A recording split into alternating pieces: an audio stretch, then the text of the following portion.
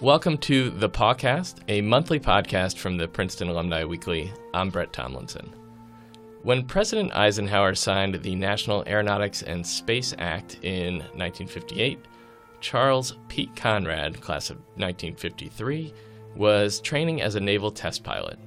11 years later, he would become the third person to walk on the moon. And is that a pretty looking sight, then, Lim?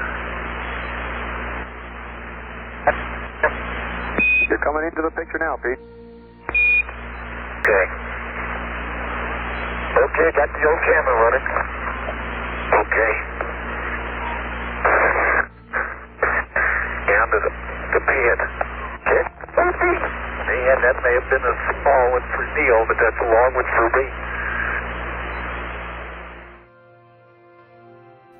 November 19th marks the 50th anniversary of Conrad's moonwalk with Alan Bean, part of the Apollo 12 mission.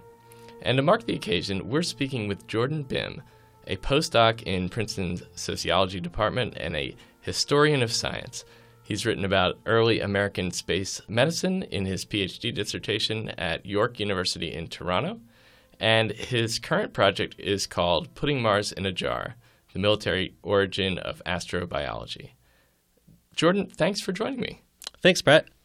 Now, Pete Conrad has a very special place in Princeton history as the university's first astronaut, but he also has a significant place in NASA history. So he flew on 4 missions, including a 28-day mission on Skylab. What was his background before entering the astronaut program? Well, he was born in Philadelphia and came to Princeton in 1949, graduated in 1953, and then headed into the Navy. He was actually, when he was at Princeton, he was on a ROTC Navy scholarship, so that enabled him to be commissioned as an ensign when he graduated in 1953. So, his background was really as an aeronautical engineer. That was the degree that he earned at Princeton, and then as a naval test pilot and a fighter pilot as well. And what about becoming an astronaut in those early days? What was the selection process like? I gather Conrad was a candidate for the Mercury program and didn't make the cut, but later joined in the sort of second group. Exactly. So if any of the listeners out there have seen the movie adaptation of Tom Wolfe's famous book, The Right Stuff, they'll remember the medical testing scenes. Those took place at the Lovelace Clinic in early 1959, and that was to winnow a group of about 32 military test pilots down to the Mercury 7. And Conrad was part of that group of 32 candidates that was invited to the Lovelace Clinic in New Mexico. But he famously was not selected for the Mercury 7. And as the story goes, it was the horribly invasive medical tests that just turned him off, and he just really didn't want to continue with the selection process. But he scored high marks, and it was actually Al Shepard, one of the Mercury 7 and the first American in space, who encouraged Conrad to reapply for the second selection, which occurred in 1962. And it should be noted as well that there was another very famous astronaut who was also not selected for the Mercury 7. That was James Lovell, who was the commander of Apollo 13 and also flew to the moon on Apollo 8 as well. So Conrad was in good company in not getting selected. What was the thinking in the selection process back then? I mean, what was the philosophy on what it would take to be a good astronaut? Well, that's exactly the topic that I've spent a lot of time researching in my PhD. So what's really interesting is that the field of space medicine, which is the field that surrounds the selection and protection of astronauts, is a lot older than NASA. It goes back to the end of World War II. And when NASA was created, they definitely adopted a lot of this military science that had been done, but they also made a decision, and it was an executive decision coming from the White House itself, which was that they would limit their search to active-duty military test pilots with degrees in engineering who had 1,500 hours in jet-powered aircraft. So that limited the number of people that they were looking for significantly and sort of honed in on this sort of type of person that already pre-existed. So those are like white male military trained pilots. And and they also need to have a degree in engineering. So Conrad, with his aeronautical engineering degree from Princeton and his training with the Navy, fit the bill perfectly at that time. So what they were looking for within that group, though, were people who were brave, people obviously, people who were psychologically stable, who wouldn't buckle under pressure, who wouldn't try and hot dog it too much up there in space. So they wanted someone who was assertive and could take control and act as a backup system to the automatic spacecraft systems, but they also wanted someone who would follow orders. They didn't want anyone to kind of go rogue up there in space. They wanted to make sure that person could be controlled by ground controllers. So Conrad joins the second group of astronauts in 1962. He has experience flying. He's mechanically inclined. He has this engineering degree. But he's also something of a character. I mean, the stories about him make him seem like someone who kind of spoke his mind. Do you get a sense of how he was viewed by his peers and by the public as he began to be known through his exploits as an astronaut? That's a great question, and it links up to the story of his time here at Princeton. And by all accounts, he was a constant comedian, just someone who was really funny to be around, who had sort of a joke-a-minute, raucous attitude, real joie de vivre. And, when I was doing some research into Conrad's time here at Princeton over at the Mudd Library, I had one archivist there sum up Pete Conrad to me as a dismal student, but an excellent astronaut. So when he graduated in 1953 from Princeton, he finished second last in his class. But then when he went to train as a naval pilot down in Pensacola in Florida, he quickly earned a reputation for just excellence behind the controls in the cockpit. And that goes back to his time at Princeton, where by his own admission, he spent more time flying light planes than he did studying for exams. He was known as someone who was dedicated to the things that he loved. He had the ability to achieve excellence in the areas that he really was passionate about, and was a very driven individual. But the overarching thing about Pete Conrad is his sense of humor. That was sort of what made him distinct amongst the other astronaut candidates that were selected in 1962. In the history of space exploration, it seems like Apollo 12 is sort of a forgotten mission, kind of sandwiched between the first moon landing with Apollo 11 and the heroic problem-solving of Apollo 13, immortalized in the Ron Howard film of 1995. Was Apollo 12 meaningful at the time to sort of demonstrate that the moon landing was not just a one-time thing? Definitely was. And it has become a bit of a forgotten mission. This year is the 50th anniversary of Apollo 11, but it's also the 50th anniversary of Apollo 12, the other moon landing to occur in 1969, about 4 months after Apollo 11 landed. It was super important. Apollo 11's main mission was just to land on the moon. And, famously, Neil Armstrong had to alter the landing site at the last moment because he encountered craters and boulders where they thought it would be a good place to land.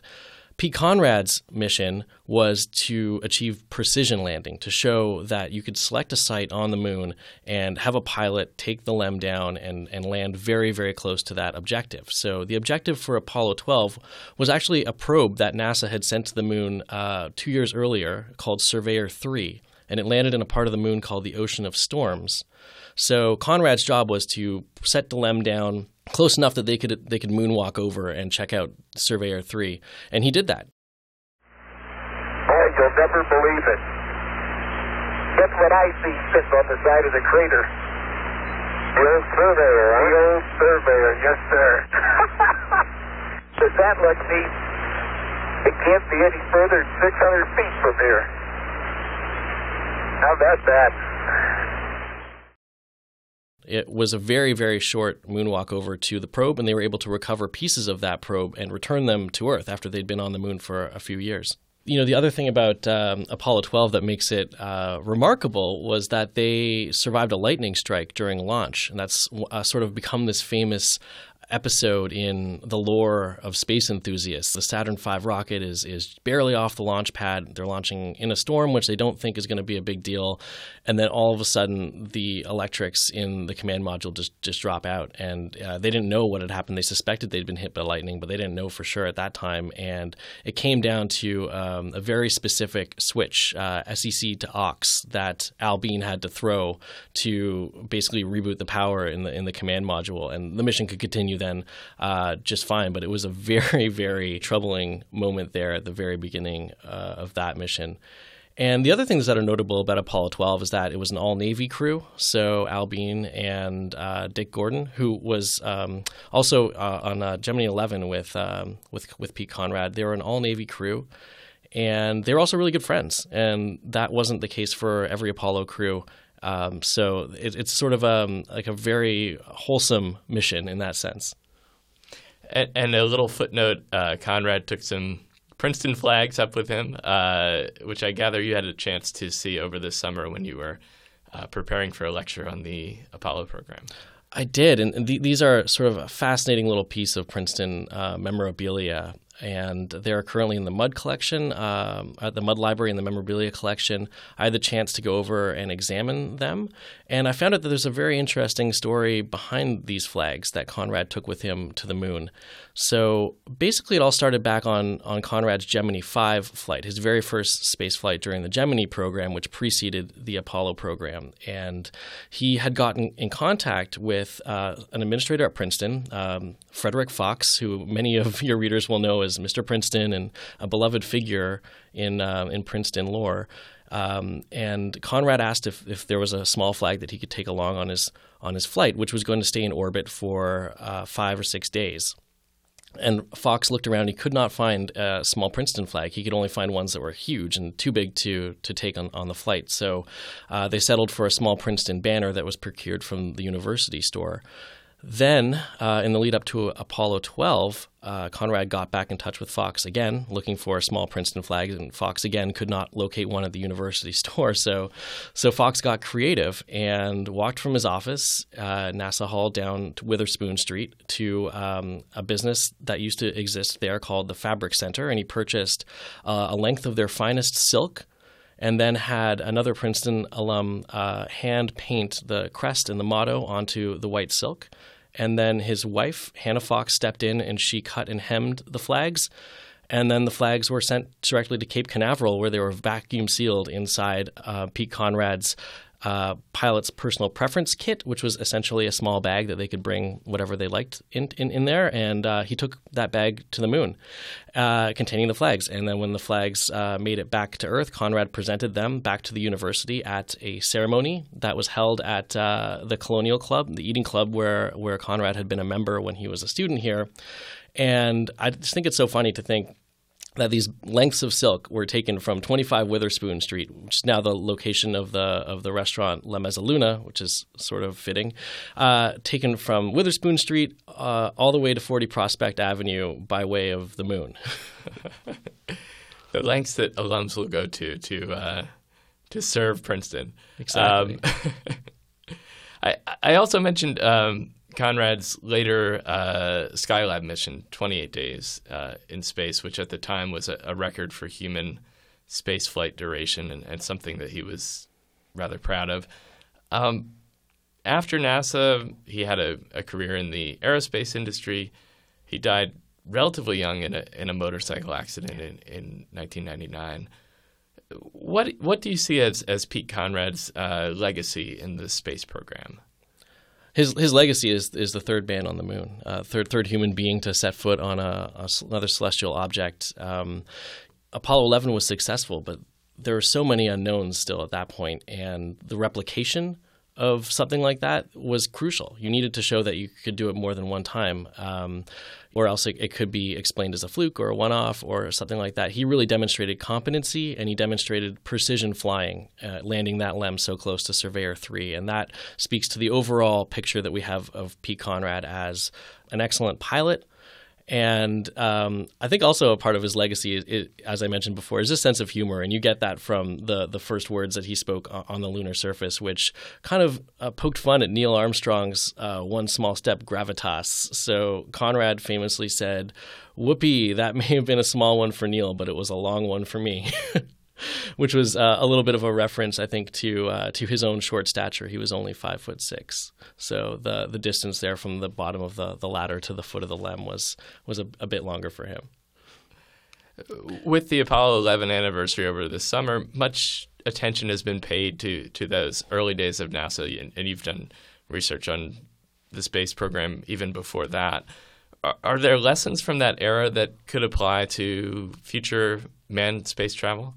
I think so. I mean, it was an era characterized by the competition with the Soviet Union, and that was the number one reason why we got the Apollo program and why humans have set foot on the moon now. In our present moment, we are sort of absent that motivator, and we're in a transition point right now, similar to the way that the space program transitioned from sort of an obscure military operation in the 1950s to a huge national program when NASA was founded in 1958. Right now, we're at another juncture where we're sort of leaving behind those large national space agencies and transferring to the private space industry with Boeing and SpaceX, Blue Origin, companies like that really trying to demonstrate a human spaceflight competency. So we're at a transition period right now where we could learn a lot from the boldness of the early space program. I think right now people want to make sure that things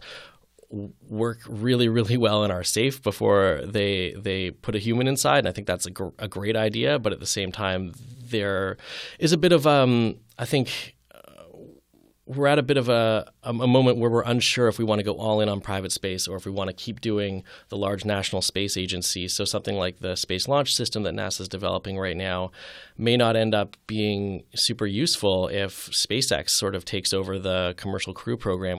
Another topic that has been part of space exploration from the beginning is one that's at the top of your research agenda right now, the field of astrobiology.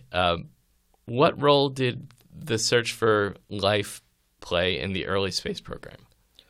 That's a really interesting question. So astrobiology, for people who might not be familiar with the term, is the study of hypothetical extraterrestrial life. So we haven't found any life on other worlds yet, but there's a lot of science being done on the potential for that life, what it might look like, where we might find it, how to look for it, how to identify it, that sort of thing.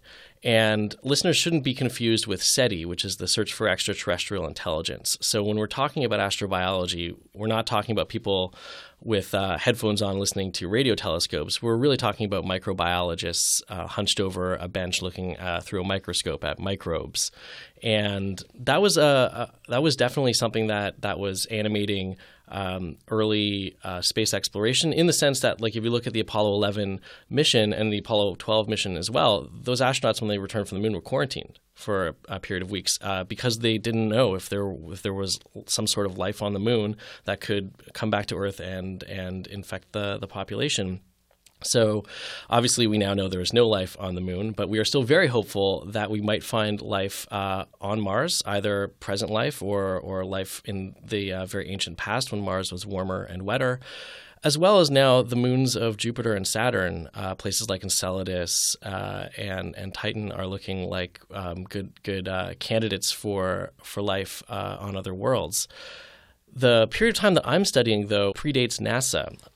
If you ask an astrobiologist today about the origin of their field, they'll likely tell you a story about how Joshua Lederberg, who was a Nobel-winning molecular biologist, lobbied NASA the very early days for funding for a program that he called exobiology, and that sort of began the field of astrobiology in the 1960s. But what I found out doing research on the very early military period of space development was that the U.S. Air Force actually had a program in what they called astrobiology running from about 1950 to the creation of NASA, and that sort of early military period has been forgotten from the field. And one of the most interesting things I found during that era was that they created these little tiny simulations of Mars that they called Mars jars. So if you can imagine like a little terrarium that you might build at home with cactuses or succulents inside, these were military officers building versions of that except for Mars. So instead of your plants, you put in very arid soil,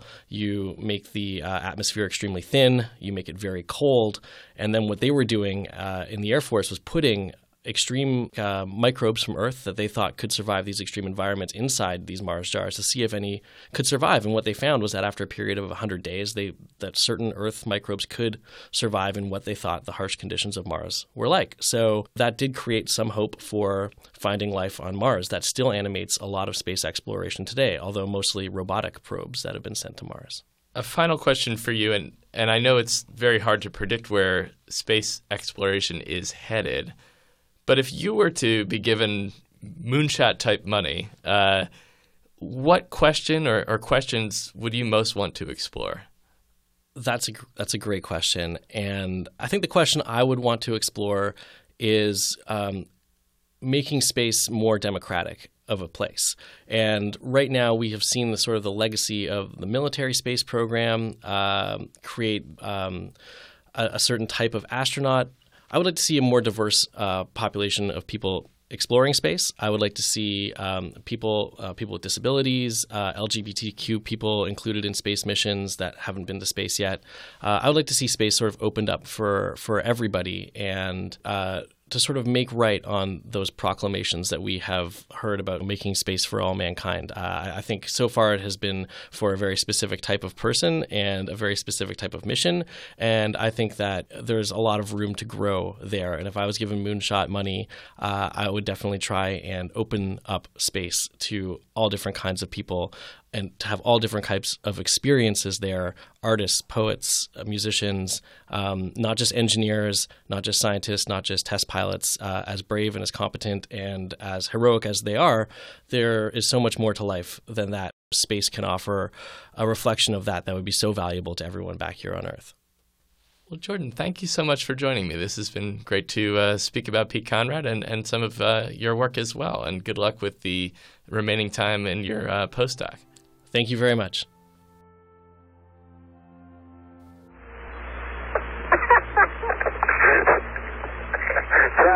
Hey, I just threw something. It hadn't hit the ground yet. It must have gone up 300 feet. Fine. Stop playing. It gets over. Well, maybe they'll extend it till 4.5 hours. I feel like I could stay out here all day. That's really terrible stuff.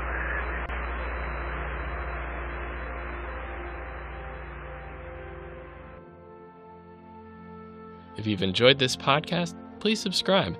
You can find us by searching for Princeton Alumni Weekly on Apple Podcasts, Spotify, and SoundCloud. And transcripts of every podcast are available on our website, paw.princeton.edu. This episode was recorded at the Princeton Broadcast Studio with help from Daniel Kearns. The music is licensed from FirstCom Music.